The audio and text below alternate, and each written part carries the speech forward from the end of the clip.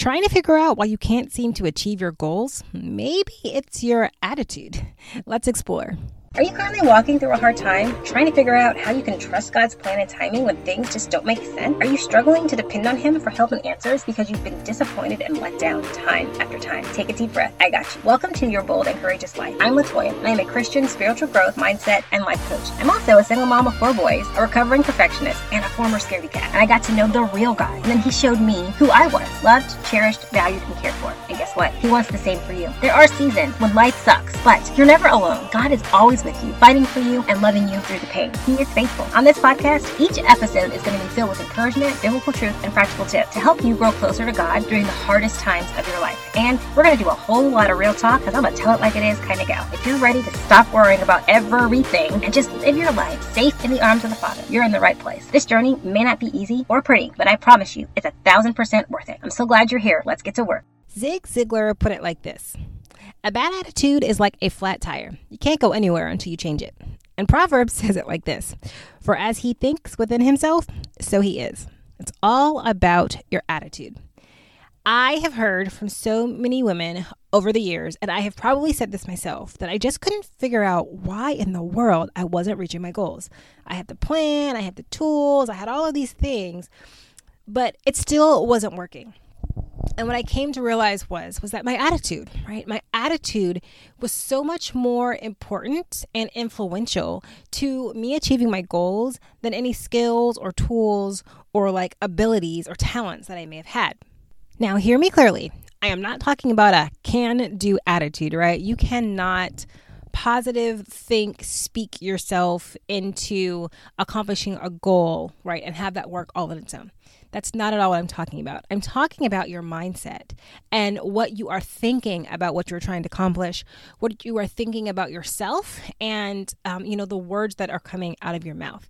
Because the Bible is very clear that our words have power, right? There would not be like as much scripture and text in the Bible about your mouth and your tongue and your words if it didn't have power, right? Have you ever spent any time in the book of James? Like, he is all about taming your tongue, watching what you say, right? Curbing those words that are coming out of your mouth. And then we see throughout scripture the importance of renewing our mind and of taking thoughts captive. And this has so many implications to every area of your life. Your thoughts and your words have power. If you look at a task and you tell yourself, I can't do this, and you think to yourself over and over again, I can't do it, it's too hard, I'm going to make a mistake, guess what?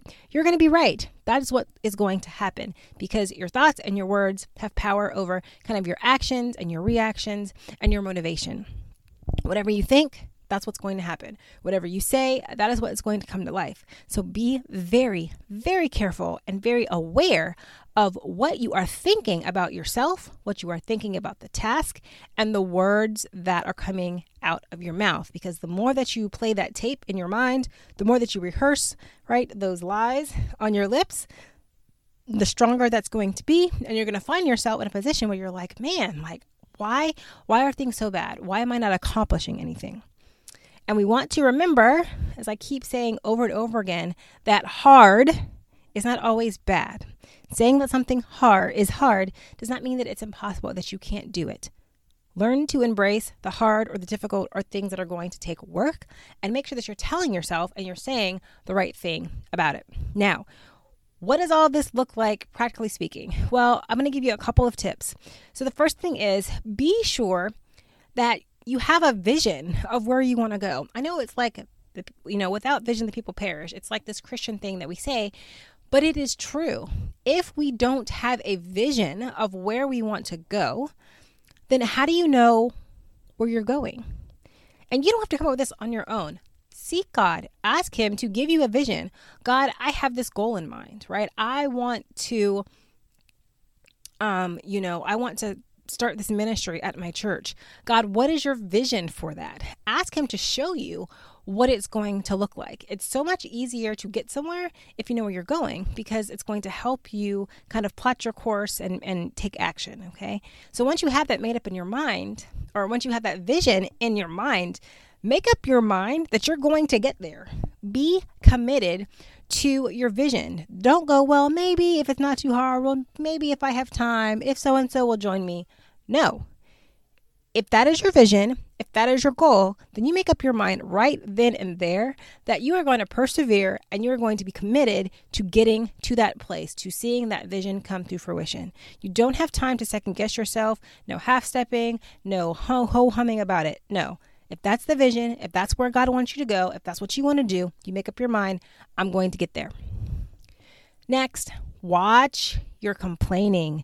Be aware of your words. This is so tricky. I catch myself doing this all the time. I will set a goal for myself and then I hear myself, oh, why is it so hard? Oh, is this really worth it? Oh, it's taking so much time, right? Watch what you're saying. Right? We're supposed to do everything without complaining and mumbling and grumbling and arguing.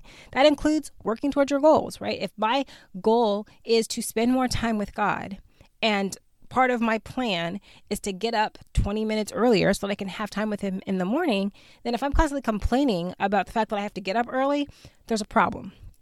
I'm not going to get there because I haven't actually committed to that vision, to that process. So watch your words. The next thing is, don't be afraid to try and fail, and don't be afraid or look down on slow progress. I talked about this a lot earlier in this season, right?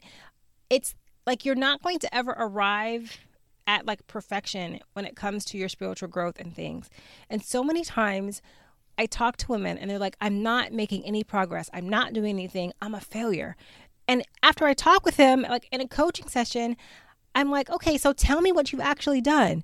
Well, we've actually gotten up and we've been to church, for the past 3 months in a row. I've joined the Bible study. I've been praying with the kids. I read a couple times a week. And I'm like, yeah, that doesn't sound like a failure to me.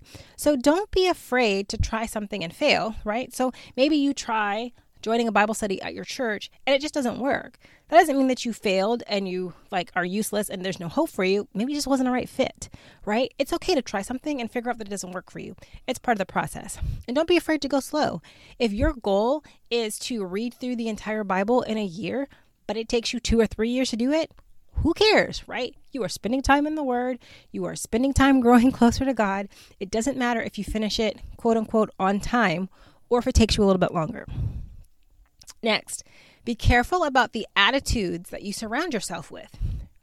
I tell my kids all the time to be very intentional and careful about who they choose to allow in their inner circle of friends, because you're going to take on the characteristics of the people that are closest to you. We see that happen all the time. When you are on a mission for God, when you have cast a vision and you're trying to, attain your goals, if you're with a group of people that may have the same goals as you do, but they're constantly complaining, they're constantly saying bad things about it, or they are naysayers to you, you don't have to not come out with us tonight just so you can go to bed early to get up the next morning to pray or go to church or whatever it is that you're doing. You don't need those kind of people in your life. They are going to get in the way of what you are trying to do. So be careful about the attitudes of the people around you. You want to have people around you and in your corner that are going to hold your feet to the fire and be like, hey, didn't you say that you were going to get up at whatever time tomorrow because you wanted to go to that prayer meeting? Maybe we should end this, up right now so you have enough time to get home and go to bed. People are going to check in on you and say, hey, how's it going with your prayer life? How's it going with your exercise? How's it going with not overeating? How's it going with controlling your spending? You want to have people in your life that are going to help you achieve the goals that you have set for yourself. And then finally, gratitude. Oh my goodness. It is so important to have an attitude of gratitude, right? To be thankful for everything that God is doing in your life. And I don't mean be thankful when things go your way, be thankful when you check your boxes. I mean thankful for the lessons that you're learning along the way.